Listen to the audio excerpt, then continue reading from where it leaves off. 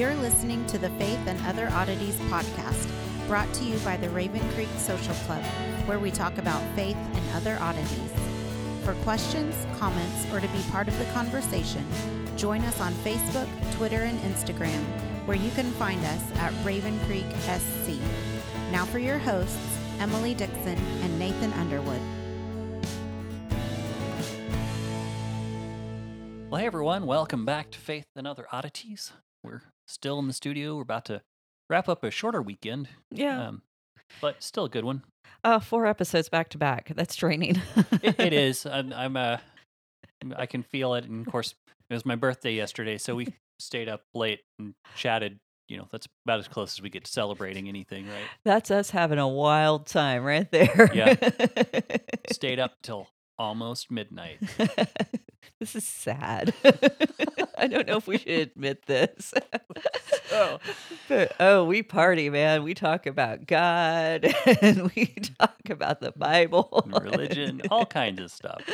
Music So- videos. Those are fun. So. Yeah, that was a fun time. So, anyway, but we are back to the Bible, and we are going back to the second Samuel, Mm-hmm. chapter 7. Chapter 7. We're picking up There's in numbers involved. Right. Well, we're picking up in verse 18. We read God's command to David and his promises, and then we took a break and we looked at Psalms 89 and how it ties in. And now we're back to chapter 7, and we're going to talk about David's response to God. Well, and the short version of this is David says he wants to build God a house. Mm-hmm. Nathan the prophet says, "Hey, that sounds like a really good idea." And God comes to Nathan and says, "Nope, not so much. Yeah. Got another guy for that. You need to let David know." Nathan lets David know. And what's really interesting is David doesn't seem at all to be upset by what Nathan says. Absolutely. So that's cool. Well, and that is actually one of the key points. So I'll go ahead and mention it here. When David responds to God, he never once mentions building the temple. It's like, well, now God has spoken. David has It's off the table. Not going to complain about it. Exactly. And so I think that's really interesting and very revealing about David's character, that when God speaks, David goes, "Oh, so this is how it's going to be." Yeah. And, and I think that's part of the beauty and brilliance of David, because, for most of us, when God speaks, we're still looking for those loopholes. We're still trying to figure out how to make it work so we get to accomplish what we want. And David, when God talks to David, he always responds in an affirmative manner. Now, he may make some major mess ups and mistakes, which he does. And we're going to talk about some of those, because there's going to be probably the most famous one coming up very shortly in the story. Mhm. But when God confronts David, David always yields. And so I think that's the big thing we need to take away from David's story. Right. And so now, this is an interesting encounter with God for so many reasons, because, first of all, God is speaking to David through a prophet. Now, God has spoken to David in a prophet before, when Samuel did the anointing, when Gad Mhm. came to David when he was fleeing from Saul, when David went back to Samuel when he was fleeing from Saul again. But most of the time, we don't have any kind of record in the Bible that when God talks to David or God guides David, that David uses a prophet. Usually, David's speaking directly with God. Or that's what the text seems to indicate anyway. Yeah, and then there's times that David does use a prophet. He uses the Urim and the Thummim, and that's not in the. Urim and the Thummim. There's no R in there. Yes, there's not. Nope. So I looked it up. But Does Heiser say it wrong? I don't know. I'm not going to talk about Kaiser. There's just Did I hear it wrong? we probably heard it wrong our whole lives. So I learned a very unfortunate way of saying Mesopotamia from people in our lives. But It's the problem when you only see a word written. exactly. And so, but Got to look this up. at this point, we have this. I'm going to be totally ashamed of my Hebrew if I'm wrong. We see this shift, and it is a significant shift, because as king, David is going to need the guidance of the prophet, and it really sets up the paradigm for how the court system is going to work. God is still going to speak to the king, but from here on out, the proclamations, the big proclamations to the king are always going to be one step removed. The king is still responsible to act on behalf of God, but it's the prophet who's going to speak on behalf of God. And and the priests have their role and they mediate between God and man. And so one of the reasons this is significant is that no one's going to mistake the king for God in the Davidic rule. No one's going to make this fatal flaw of thinking that for some reason the king and the God is synonymous, unlike other religions. Yeah, to briefly recap that, the other religions, they were thought to be descendants from the Nephilim. Exactly. Whether or not they used the term Nephilim or not, it was some kind of divine or spiritual being that was the original lineage of the kings. Exactly. Just So we're make sure I'm following as yeah, well. we're on the same page. So verse 18. Then David went in and sat before the Lord and said, "Who am I, O Lord God, and what is my house that you have brought me thus far?" So if you know the Torah, this is where you go, I can't believe that just happened.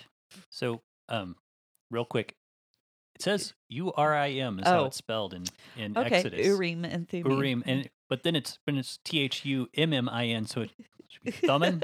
Thummim. Yeah, I like that.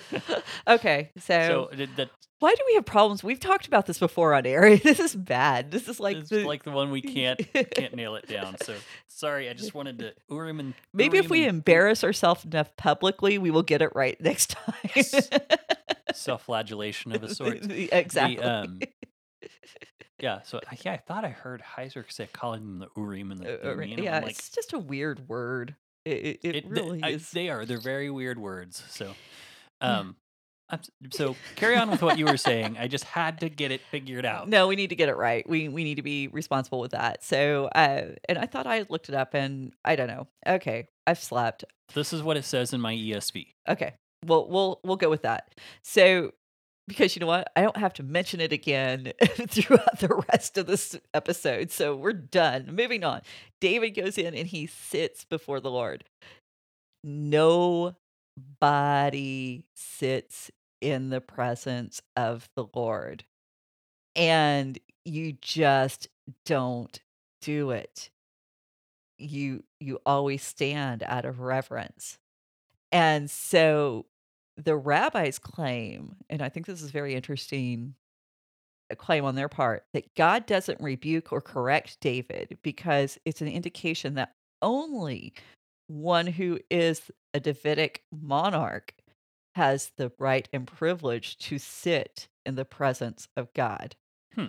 Now, when you go further into the Bible and you read Ephesians 1:20, Hebrews 8:1, 10:12, 12:2, etc., the original readers of these New Testament passages where it talks about Jesus sitting with the Father is nothing less than the blatant claim Jesus is the Messiah. He is the Davidic ruler. And the original readers would have gotten that. Well, yeah, I mean, I remember when we had Becca Lavelle on. Mm-hmm. I had to think and make sure I said the right sister. 'Cause Right. But yeah, we had Becca on when she was talking about the Maccabees, and they would, as long as they didn't use the word king, everyone was okay. Right. And that's why it's such a big deal whenever the demons call out Son of David to Yes. Jesus. Yes, and it's a huge deal because this means God's rule is known in the land again.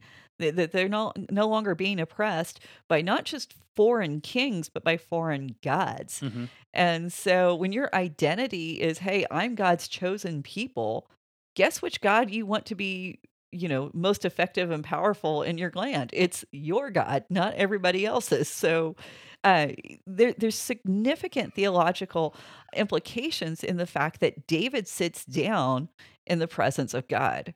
And I love the fact that the rabbis, without even realizing what they were saying, because this was, I believe these parts in the Talmud were actually written after Christianity, and where a lot of the Talmud has this kind of reaction to Christianity, that this would still be a part of the language.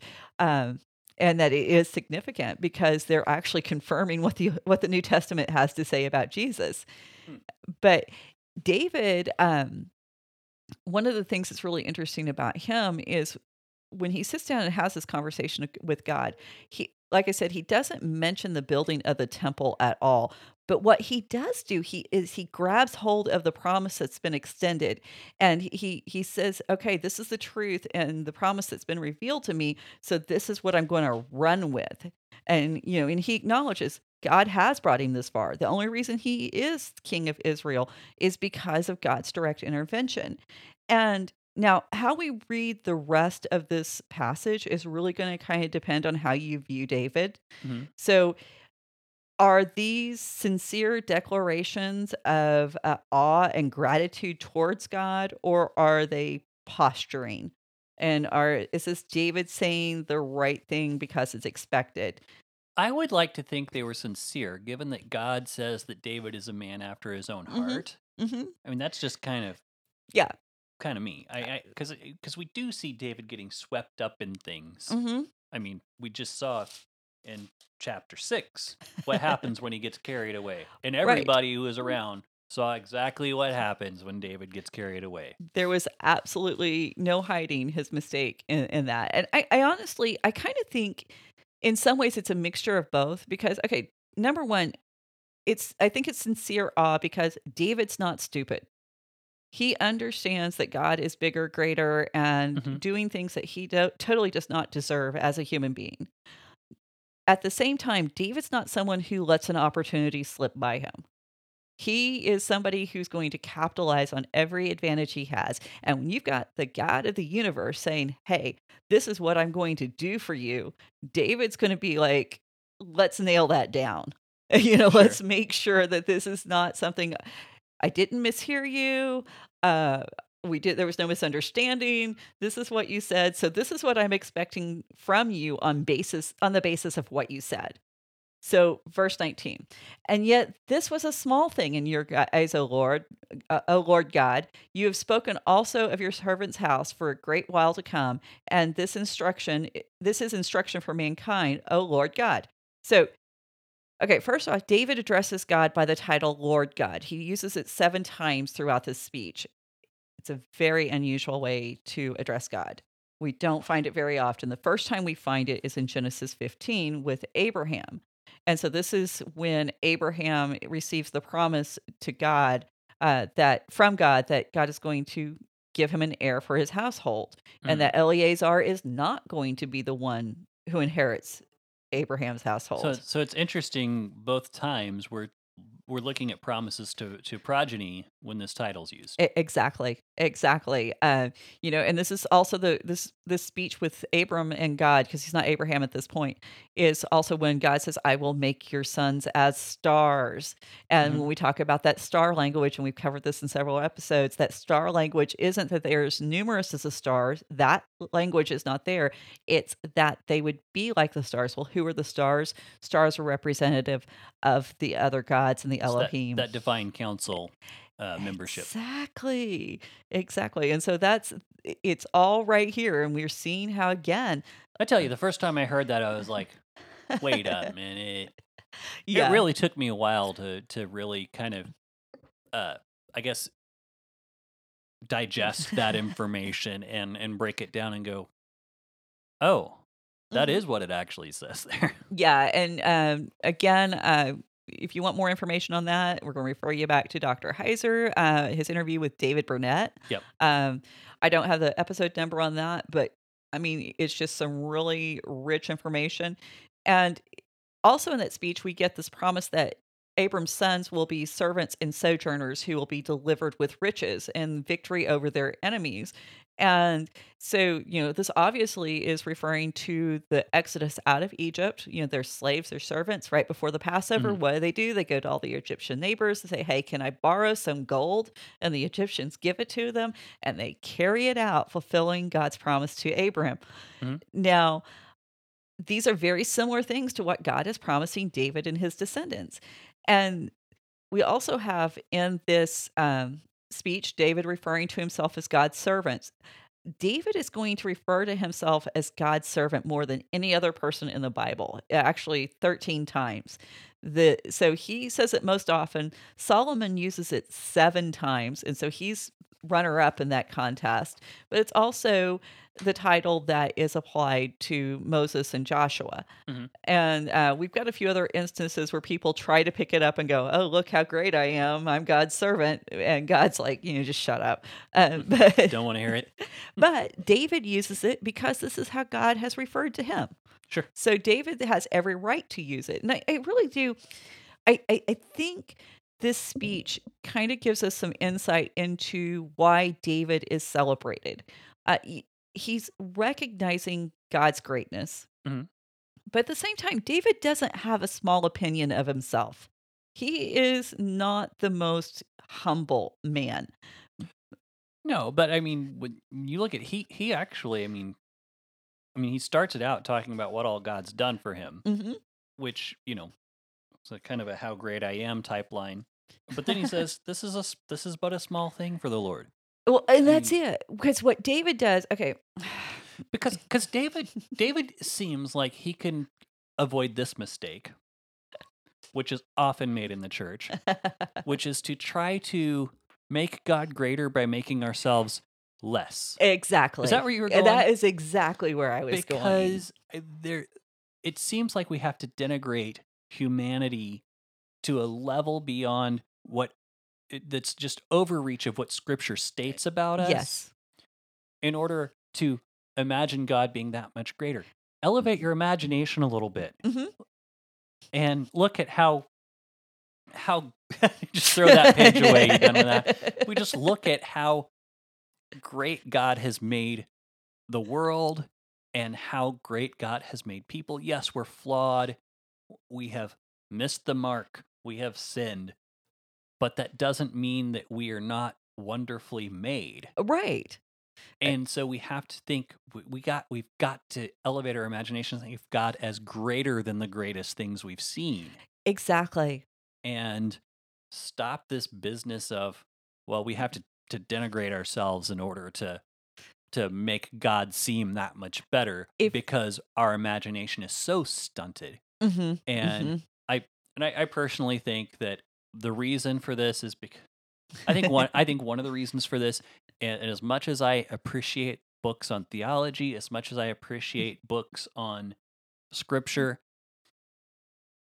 pastors got to start reading some sci-fi or something and get their imaginations bigger Absolutely. and just imagine that these are just things that people can imagine. Think of how much more God can imagine. Yes. Yes. Take everything we know to be true, every good thing that we know to be true about humanity.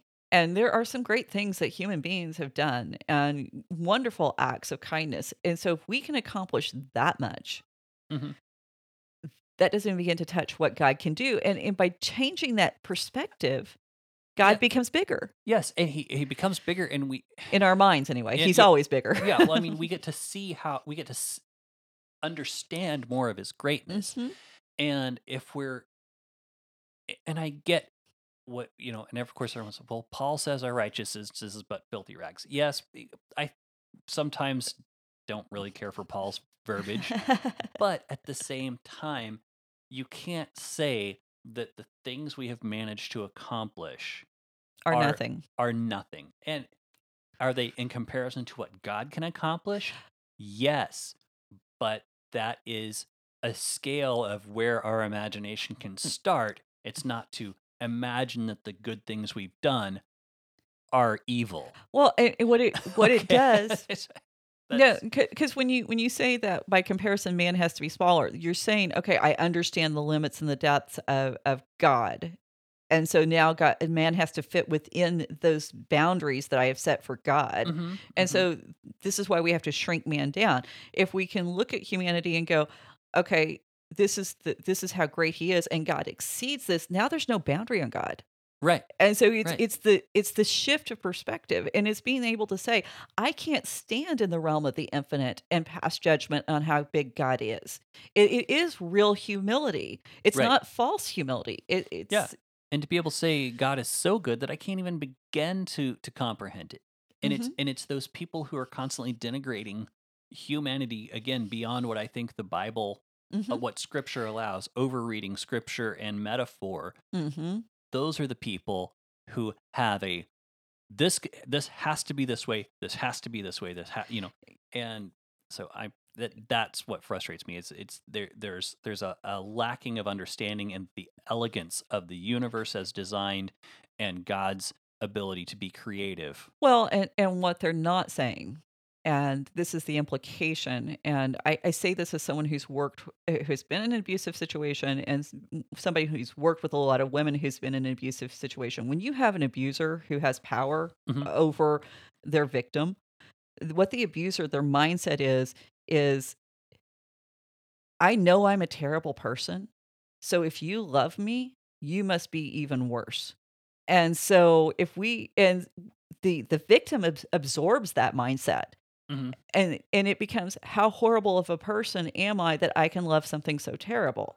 And it becomes this kind of self-perpetuating cycle that leads you into these really dark places of not being able to value and love yourself, and not being able to value and love the person you proclaim to love.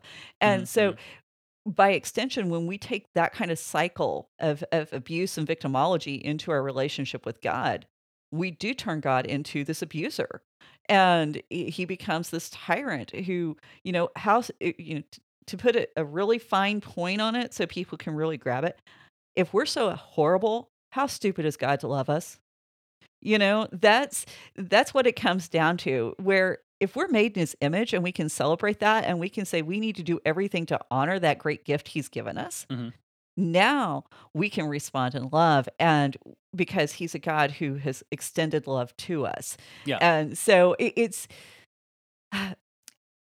nuanced. It's little shifts, it's little tweaks, but it's something that can only come about if we take time to really consider the implications of all the thought processes and not just go, well, I'm comfortable with this one. Mhm. Mhm. And honestly, if you're comfortable with any thought that you think about God, you probably need to re examine your theology.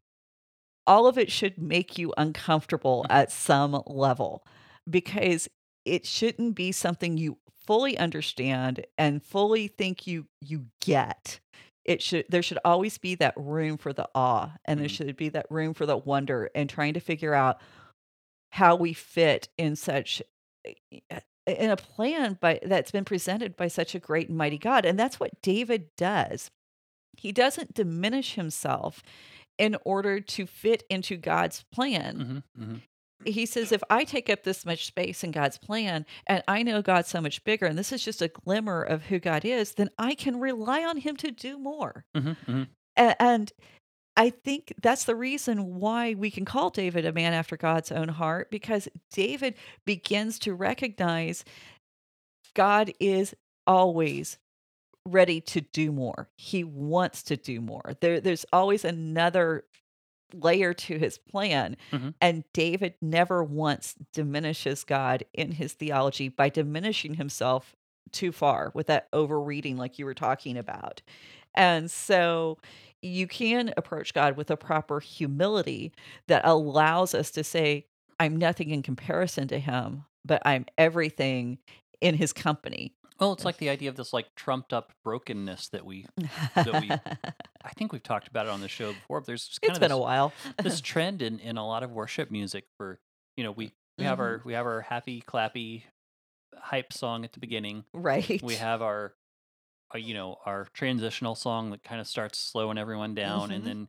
then we have our last song that's about, slow and about how terrible I am, and it's like, that's not how this song that David has. Now there are times for us to go to God in repentance and say, "Hey, I messed up, Uh-huh. Absolutely. but I know because of your greatness, Mhm. your goodness, you Mhm. you are just to forgive those who repent." Yeah.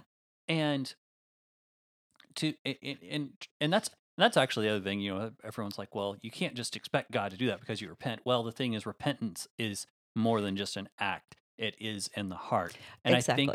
I think that's why part of the reason we don't have like a ritual for repentance is so that it can't be faked. Right. right? It has to be It individualized. has to be in the heart. And so, It's ruthlessly individualized. yeah, it really is. But there's this tendency to try to manufacture this trumped up brokenness every week to make yourself feel more humble before God. Well, what we're doing is we're saying if we can feel the proper amount of brokenness, then somehow we can merit and deserve his love. Hmm. Hmm. And that's not how it works. And like you said, I'm not saying we shouldn't feel brokenness. I actually wrote up a thing and put on Facebook on our Raven Creek page recently about repentance. Hmm. And I think part of the problems with the church is that we don't embrace repentance. We either focus on it too much or we don't focus on it at all. Right. And this is just a human flaw. It's something we all do. We like our extremes. Extremes are easier for us to live in than it is for any kind of balance and tension within those concepts. Mhm. And so, yes, when you mess up, you repent, grieve about the damage it's done to your relationship. Yeah. But then Restore the things you can restore, and and count then move on. But the thing is, yeah, we we spent too much time, you and I, in this environment at least, in places where repentance meant walking down the aisle and crying on Sunday. uh-huh. But there was very little information about what to do after that. Right. There was not a celebration of returning. There Mhm. wasn't Mhm. anything to do beyond that. There wasn't, oftentimes in some of the places we were at, there wasn't solid discipleship. Right. And what there was just a lot of memorization. And Right. again, don't get me wrong, memorize scripture. It's good for you to have it Serve in me your head, well. but we were never taught how to think about it. So Mhm. that's my gripe. Um, that's my rant. I'm Well, gonna turn it it's back over to you because I think we've only gone 3 verses. right. But I know that there's a lot to this that when we start to live out these scriptures and look at how they can be lived, that really forces us to move beyond what we may have known. And the thing is, once you think you know what a passage of scripture says, I guarantee you that's about the time you're really going to start learning what it might hold. Hmm. Hmm. And so never think you've arrived. Um, because I was a little bit of a rabbit trail. I was thinking about, oh, what are we going to do when we get done with, suppose we keep going with this forever, whatever, however many years, and we've gone through the whole Bible. What are we going to do? And I'm like, well, probably at that point it'll be time to go back through everything we covered. Start So, all over again. yeah, because we'll have learned so much that we'll see it from a completely different perspective. Right. So, Yeah. um, It's like you never read the same book twice. right, because you're never the same person when you return to it. So David makes this really interesting statement in there too. He says, "This is instruction for mankind, O Lord God." Now the ESV, this is read kind of as a declaration in response to God's declaration about the future of His family. The NIV actually translates it a little differently. It says, "Is this your usual way of dealing with man?" So there's some debate on how would read this, and honestly, the Hebrew doesn't offer a whole lot of insight about which way is best to read those, because it could be an amazed question: Is this how you usually deal with man? Implying that David is getting some kind of special treatment. It could be an affirmation that this is usually how God deals with humanity, and so it's what David should expect. And we definitely have prior examples of God revealing the future fate of one's family. I mean, obviously Genesis 12 and 15, those are in there. We have the priest in 1 Samuel 2 and 3 where God tells Eli, by the way, your family's going to get cut off and they're going to be begging for food and just hoping to catch a job. And then we have it about the king in 1 Samuel 15. This is what's going to happen with the king's family. Yeah. Well, and the JPS, it says, may that be the law for all people. And so similar to what the ESV Mhm. has here. So I'm kind of also wondering, is this like is it like saying, you've dealt well with me, may it be that Everyone, yeah. God deal with everyone this way? Yeah. Is it like a blessing for everyone? Or, hey, this should be the example everyone can look at for what they should expect from God. And so Sure. this is how it is an instruction if you want to follow the ESV. writing. Now, what's interesting about it, it's so unclear that the writer of Chronicles goes, "Yep, not even going to put that in there, not opening that can of worms." So they completely skip over that line when they recount this conversation. Yeah. So, Yeah, and then in the JPS it says meaning in the Hebrew is uncertain. There's a footnote there. right. So Yeah, and sometimes we just have to accept that language changes and sometimes things get lost in those changes. And the overall message of the Bible, we haven't lost it. So, verse 20. And what more can David say to you? For you know your servant, O Lord God. Because your promise and according to your heart, you have brought about all this greatness to make your servant know it. So, David's affirming God's promised it. mhm.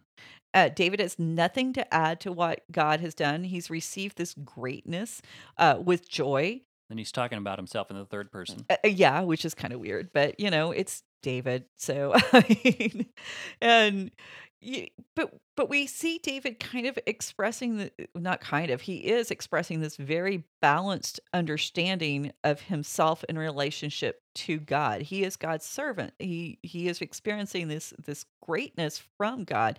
Everything is owed to God. There's no equivocation, and there's no, well, I kind of helped you out this one time, or I was such a wonderful guy, what other choice did you have? Right. He But there's no false humility. And Yeah, and even in David acknowledging his greatness, Mhm. there's no presumption that he's doing anything that only God can do. Right. And that's kind of, again, you can still acknowledge God giving you great gifts and you doing good things for the things you can do. Right. But the things that only God can do, that's where you have to draw that line. Well, and there comes a point where if it's like, if nothing I do matters, then why try? Sure. And so David's Psalms, they all call us to action. And whether that action is repentance or that action is going forth in praise, they call us to respond, not just to go, "Oh, well, God's a big God. That's wonderful." There's that James verse, "Faith without works is dead." Mhm, And mhm. so, faith, you don't have to have works to get faith, but faith inspires you to do. Sure. And so, but now here's where it gets fun, because verse 22, therefore you are great, O Lord God, for there is none like you. And we're hearing that Psalms 82 language again. There is none like you, and there's no God besides you, according to all that we have heard with our ears. Okay, so anytime, this is cheesy, but it's in every seminary class, you're going to hear somebody say it. Whenever you see a therefore, you have to ask what it's there for. So when you get this therefore, David is saying, okay, everything I'm getting ready to say to you is based on what I just affirmed to Mhm. be true about you. God is great because he's made a promise. He's fulfilled his promises. He's revealed the fate of David's family and his legacy. He's brought greatness to David, and he's made known all of these things to David. This is what David is basing what he's getting ready to say, is all on what God has done. And now we kind of think, oh, well, this is just the way it is with God. God makes a prophecy, God makes a promise, and so it's who he is. And the thing is, in ancient cultures, you didn't know what the gods were thinking. You had to go through to great lengths, slaughter a goose or something, in Mhm. order to find out what the god was thinking. And even then, it was uncertain. Pluck out a chicken liver. Oh my god, yeah. And we have psalms written by ancient people during the same time period lamenting the unknowable will of the gods. How can I know how to live because God isn't being clear? Watch out for those people promoting the secret will stuff. Yeah, really. So David tells us this is precisely the contrast he wants us to see. Other gods can't be trusted because they may not keep their promises. And God frequently forces these other gods into situations where they can't keep their promises. Like, oh, I don't know, keeping Canaan as the land where the Midianites Mhm. and the Philistines lived. And if you go back, again, Greek mythology, this is after this time period, but a lot of us are familiar with it. Go back and read some of those stories and look at how many times there's a loophole in the promise that any God offers humanity. Yeah, and it usually doesn't help the people. Oh, no, never, never, never. If you want, actually, if you want a really good modern day, and I probably shouldn't say this because I'm not recommending you watch this, but Supernatural, when you look at the way the demons promise things to humanity, there's always a loophole. There's always some gotcha at the end. And if the gods bothered to tell you what they might be promising to begin with, then you might be a little ahead of the game. But again, you're back to that loophole problem. Other gods feared the day when their human servants might use any knowledge against them. And the stories often reflect how gods enjoy humiliating their servants instead of elevating their servants. So you have this great contrast that David's very aware of because God has brought greatness to David. Yeah. And I love that. And other gods are too insecure to reveal their intentions to their servants. And here's David saying, I can rejoice and be happy with you because you have been open and honest with me. Now, I'm going to talk a little bit about a translation issue I have with the ESV. That they chose to translate the Hebrew here, no God besides you, which I think is really kind of an awful translation. Which verse was that again? That is, well, I don't know. I dropped my paper. 22. 22. So it's probably a better translation is there's no God like you. And so that has some implication. And so we'll work through about why.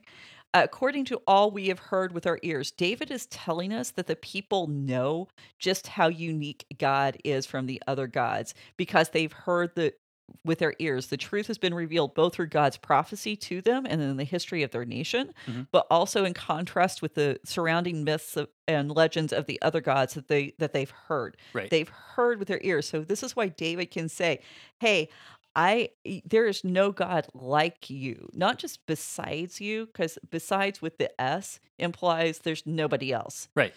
And that's not what the Bible says. We've already covered like a million times why that's untrue.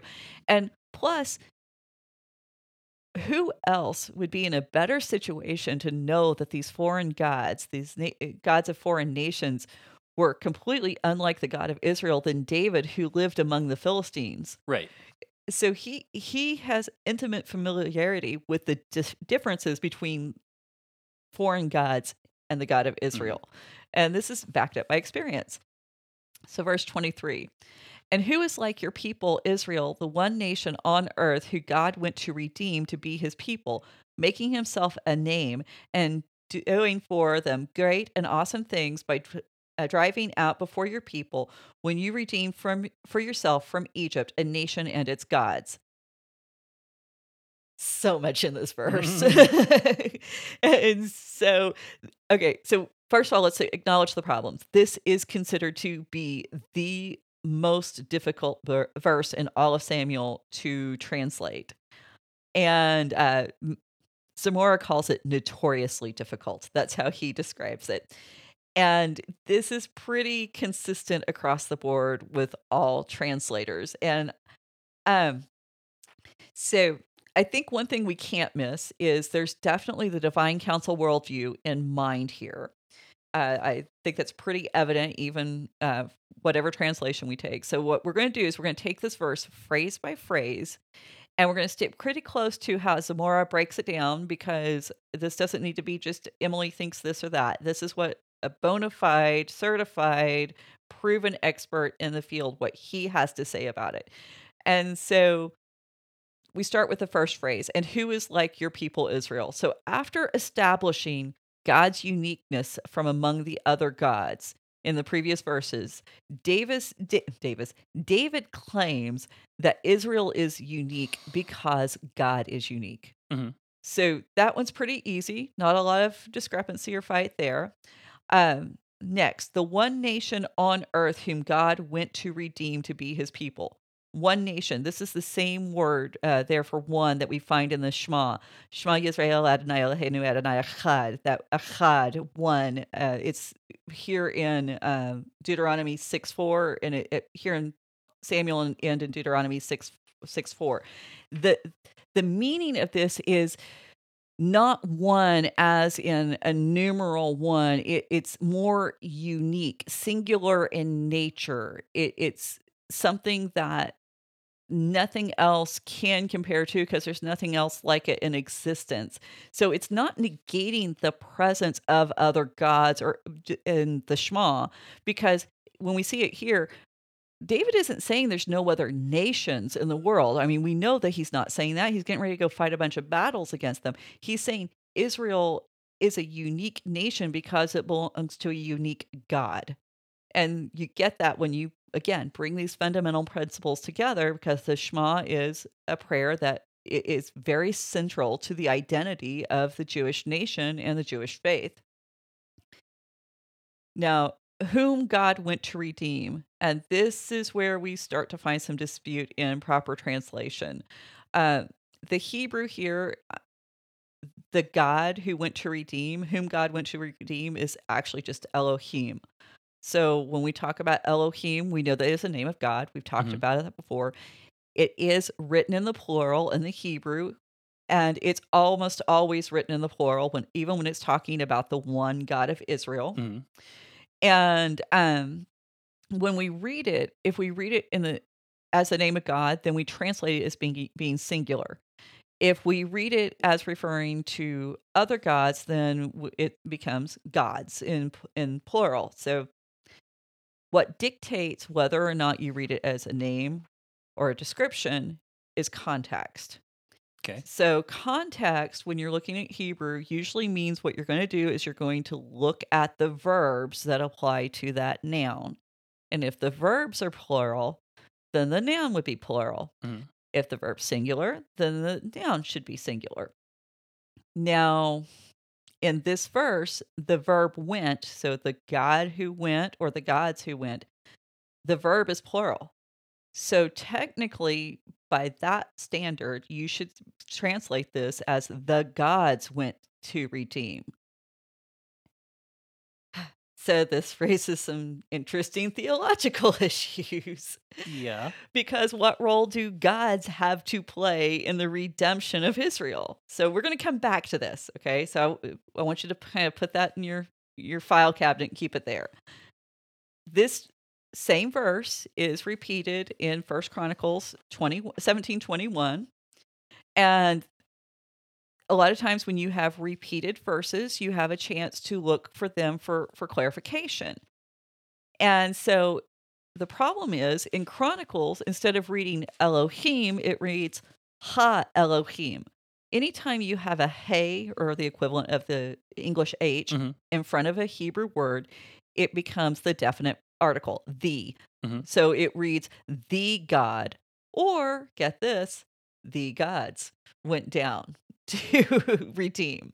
So that doesn't clear anything up.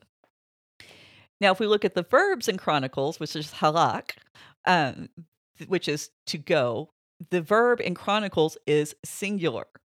And the Septuagint decides to follow this translation from Chronicles, and insert it into Samuel. So the Septuagint has it, God went down. The God went down. They drop the plural. They say that it is singular, but we've got to keep in mind, because there's another part of context. I know I'm like totally nerding out over no, here. No, it's fine. I'm curious to see how this resolves. The Right. tension is rising. Well, here's some more tension, because we got to keep in mind Chronicles and the Septuagint were both written in a time of exile. And so the biblical writers were really beginning to push back against all these foreign gods that surrounded them in these foreign cultures. And they were really trying to affirm the uniqueness of God himself. And so we see this in the writings of the prophets. When they start talking about foreign gods, they discount them as worthless, as powerless. And they do this. One of the ways that the prophets do this is by really focusing on God's unique nature and absolute power. And they just dismiss these other gods. The language is very dismissive, as if they don't exist. So instead of focusing on the God's attack against Israel, they actually focuses on Israel's behavior.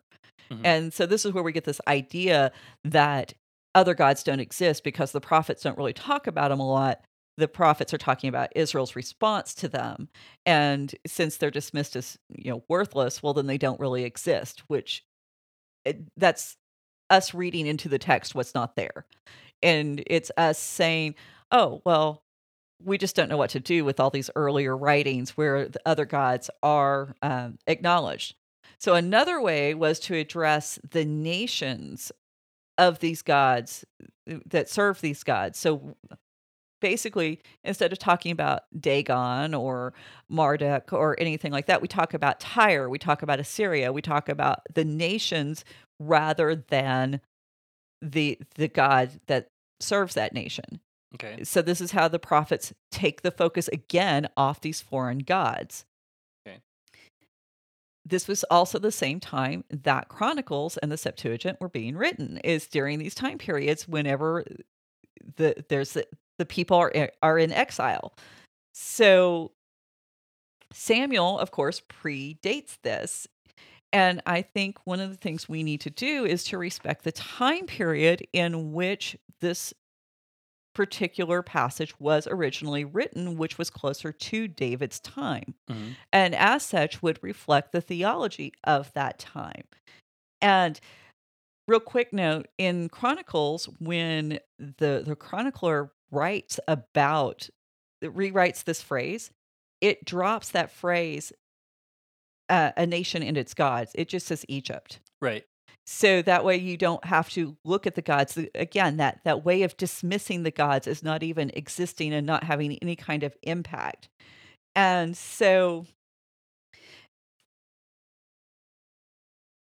one of the ways we try to figure this out is to also look at other passages with similar wording. So Mhm. Zamora takes us to Psalm 78. Now, Psalm 78 recounts the history of Israel, and it starts with the covenant of Jacob and in the captivity of Egypt and the events of the Exodus and Israel's time in the wilderness. So I want to read this passage. This is verse 49 through 51. He let loose on them his burning anger, wrath, indignation, and distress, a company of destroying angels. He made a path for his anger. He did not spare them from death, but gave their lives over to plague. He struck down the firstborn of Egypt, the first fruits of their strength, in the tents of Ham. So for this reason, because of what it says here in Psalm 78, Zamora reads 2 Samuel 7:23 as referring to destroying angels, supernatural beings, the Elohim being used the same way we see it being used in the divine council worldview. The Elohim are not necessarily God, but they are spiritual beings, divine beings. And when Psalm 78 says, hey, God sent divine beings, these angels, destroying angels, to destroy the firstborn of Egypt, this is the methodology that God uses. Now, if we accept the superscription of Psalm 78 as accurate, then this is a psalm that was authored by Asaph, and this is one of David's temple musicians. He's serving at the same time as Heman and Ethan. We just talked about Psalm 89. Ethan wrote Psalm 89. And so, matter of fact, if you look at Chronicles, 1 Chronicles 15:19, in the list of names, it has Heman, Asaph, and Ethan. So the three of them are together. And Psalms 89 obviously is a divine counsel worldview psalm that we build on. Yeah. Like I want to just Okay. just want to throw this out here because it's actually I kind of like the JPS. It doesn't really change much, but it says he did. Whoops, what verse was I at? He inflicted his burning anger upon them with wrath and indignation. Trouble a band of deadly messengers. Right. Because I know, but angel messenger. Right. Well, we tend to translate that. but a band of deadly messengers. Well, and that's the thing, because if we look at messenger there, so often we do want to translate it as angel in the Bible, and Mhm. there's times that it should be and times that it shouldn't be. And so we have to, again, we're looking at context. Yeah, well, it just kind of sounds like a mafia. Oh, right. I'm going to send you a message, a horse head in your bed. You send you a message you're not gonna forget. Yeah. Request you couldn't refuse. Yeah. Well, so, but I think one of the things we need to look at now, I'm kind of straying outside of Zamora here, as far as the superscription and placing that Psalm 78, as being written in the time of David, because First Chronicles does acknowledge that Asaph was a prophet and as a prophet, he would see into the spiritual realm. Mhm. So it makes sense that Asaph would actually reflect a shared theology with David from this time period, because they inhabited the same time period. And there's a good possibility that Asaph was with David throughout those times in the wilderness when they lived among the Philistines and Mhm. they were on the run from Saul. And so if we read the full clause, according to what this information we're gathering, for whom the angels or for whom the divine beings went to pay a ransom or redeem. So obviously that's problematic because it makes it sound like angels or divine beings redeemed Israel and not God. Mhm. But that's only if we impose a modern reading on that, because everyone from this time knew one fundamental fact. If you were doing something on behalf of the king, it's the same as the king doing it. Sure. So now your theological problem, it's gone. I mean, we still use this language today. It only becomes a sticking point when we want to start getting so nitpicky about theology that we miss the forest for the trees. Mhm. Mhm. Because when we talk about Alexander the Great conquered all the known world, did he do that personally? Sure. Did he go in and kill everyone that opposed him? No, he had an army who No did wonder he died this. so young. He was all worn out from all that killing. Exactly. Exactly. And, armies were not a separate entity from the king in those days. An army was an extension of the king. Yeah. And it was the same as having the king fight. And so when we remember that and we recognize that the sole purpose of an army existing was to carry out the king's will, that's the only reason we can they were allowed to exist. Now we can look at this Lord of hosts, this Lord of legions who leads armies of angels. Why do they exist? To carry out God's will. And that's very much a part of the theology of Samuel. And it's very in keeping with everything we've seen up to this point. And so we need to remember that when we started in Samuel, 1 Samuel 1, the first person to ever use this term, Lord of hosts, this God who leads the armies, was Hannah, Mhm. and she gives the prophecy that sets all this in motion. So a lot of these problems that we have are really of our own making. And it's because when you look at just the Hebrew words, that's how it reads. Sure. I mean, it's right there. And the only reason why it becomes a point of debate is because we have failed to understand that Elohim is not just a name for God. It actually is an expression of a spiritual being. It's an address, as Heiser puts it. Mhm. It's not A just location. Yeah, that this is where they're located. They're located in the spiritual realm, which makes sense when we remember that Psalms 89 explains Samuel 7, 2 Samuel 7. Yeah. So, Kind of follow. yeah, it's my main point with saying all of that. I know there's a long way to get there. i- Is a lot of times when we hear criticisms about the Bible and what the Bible has to teach us, it's not because there's a real problem with what's in the text. It's because it hasn't fit our presuppositions and the bias that we bring to the text. And there's a Fair. perfectly rational reason for this verse to read this way. So, making himself a name. Obviously, that goes back to Genesis 12 too. I think we've covered that a lot in the last few episodes. We've brought it up several times. Yeah. Uh, God is going to give Abraham a name, and of course, this follows directly on the heels of Genesis 11, with where no one in that story had a name, Hmm. and their intent was to make themselves a name. And the debate on this part of the verse is whether the name is God making a name for himself or he's making a name for Abraham.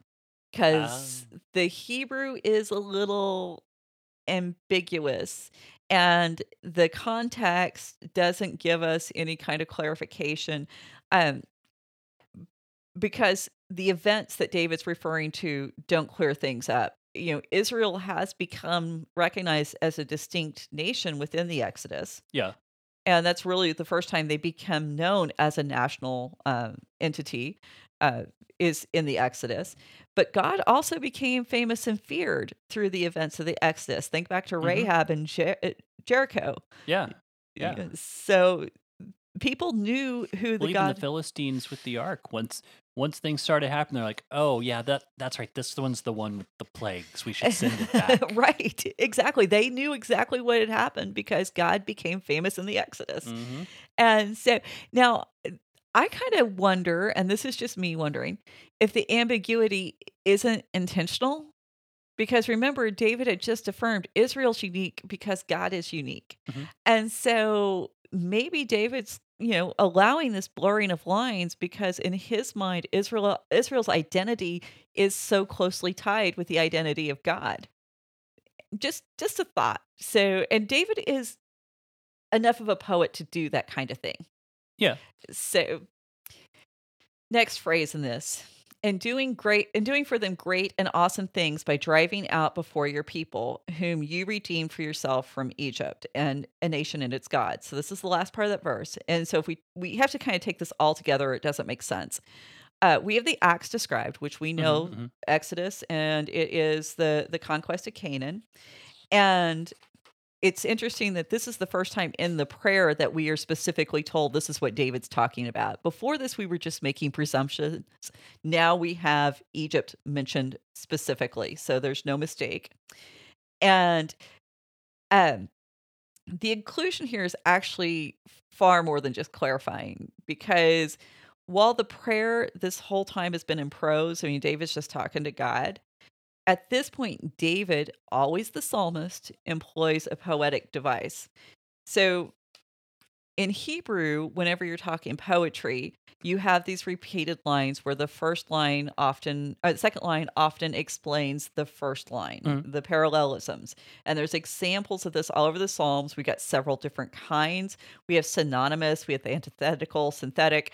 I'm not going to get into what all of those are, but the parallelisms, um, the way they're set up is sometimes it can be line A and line B, or it can be line A and then line C. So if you have line A, B, and C and D, or sometimes it could be line A and line D. Right. And you don't always have them back to back, is what I'm trying to say. Yeah. So, but when you put them all together, you get these examples. Here's a real easy one. Psalms 19:1. The heavens declare the glory of God. The sky above proclaims his handiwork. So the heavens and the skies above, those are synonyms. So this is a synonymous parallelism. Declare and proclaim, again, synonyms. So they declare in line 1 the glory of God. Line 2 tells us what that glory of God is. It's his handiwork. So handiwork and the glory of God should also be read as synonyms, because every word in the lines up to that point have been synonyms. Mhm. So this is a way of telling you God's handiwork is his glory. And so now Robert Alter, who I typically totally agree with, actually says that this is just too random for David to just like throw this in here. So somebody had to have gone back and tweaked it and made it sound a little bit more elevated in speech and style sometime after the conversation took place. Yeah. I've been around too many songwriters. I have too. I'm like, man, because there's some things you songwriters will throw in, and you're like, Oh wow, It that's crazy. it's a part of who y'all guys are, and, this is what just kind of flows out, and so Well, I guess, yeah, and as a songwriter, there are sometimes I'll come up with a line and be like, "How did I even get there? That's really good." those are the best times when you write something that it just falls into place. But what this does, this functions as in the parallelism is the redemption he's referring to is the redemption from Egypt. But then the great and awesome things are the plagues and the passage through the sea. And so that's what the parallelism shows you is that redemption and great and awesome things that they go together. Yeah. And so, but it's David. Can't be that simple. He's got a twist. And the twist is we've got the same word for repent or redeem used twice with two different meanings. The first time he uses it in the sense of ransom. God sends these angels to ransom. The second time he's using it in the sense of being released. And so, I totally geeked out, and I think I feel I'm going to have some compassion on everyone, but let's just say that the reason why we know it's to release the second time is because Egypt has the mem on the front, and so it's released from Egypt. Okay. So this is the reason why it's so important. But in this speech, David has a really high view of God because he knows God. He knows his history. And as a practiced poet, it makes sense that this is what flows out of him. And it shows you that the truths that these just inhabit David's heart, that they can just spill out without any kind of practiced, he's not trying to be an artist in this moment. He's talking to God, Mhm. and this is what's inspired. And so there's more to this speech, and I think we're going to wait to get into it, but um this chapter in Second Samuel has given me so much to dig into. Yeah, and hear this all this time, you thought you weren't going to enjoy the Samuel study. I had no clue I was going to enjoy it this much. I didn't either. I mean, there's way more theology there than what we think, and it really makes me sad that we don't learn a lot of this earlier in our lives. Typically, Well, and I like think it's not a common thing for churches to go into. no, it's not. And I think one of the reasons is because so often we're told, "Oh, this is a history book."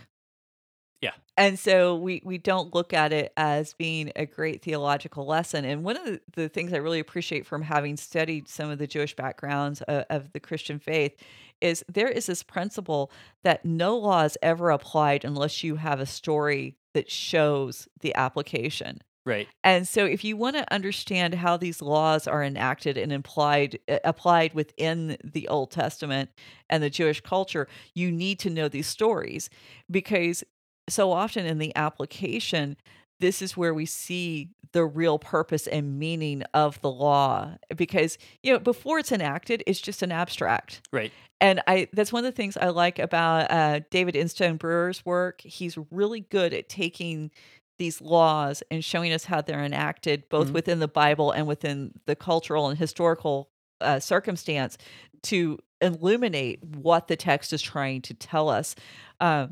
Again, no, connection to David Instone Brewer, just a big fan of his work. Yeah, does good stuff.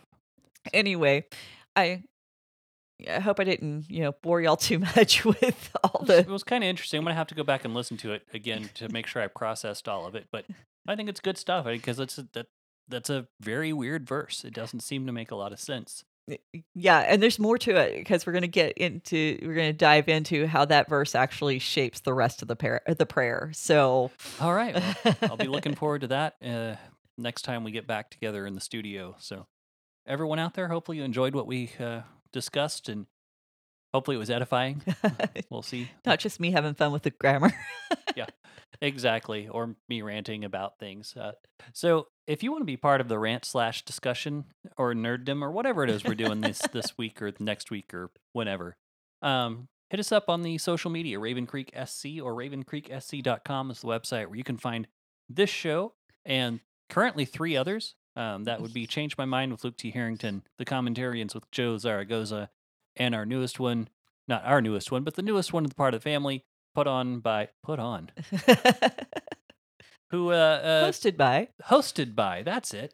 Well, I guess kind of the same. Anyway, but Joshua Sherman, who's been doing a great Absolutely. job. I've been enjoying that show. So be sure to check those out and let us know if you want to be part of the conversation. And we'll see you next time. Thanks. Bye. Bye. You've been listening to the Faith and Other Oddities podcast, a Raven Creek Social Club production. Don't forget to follow us on Facebook, Twitter, and Instagram. If you like what you've heard, please write us a review on iTunes or consider supporting us on patreon.com/RavenCreekSC. As always, thank you for listening and don't forget to join us next week.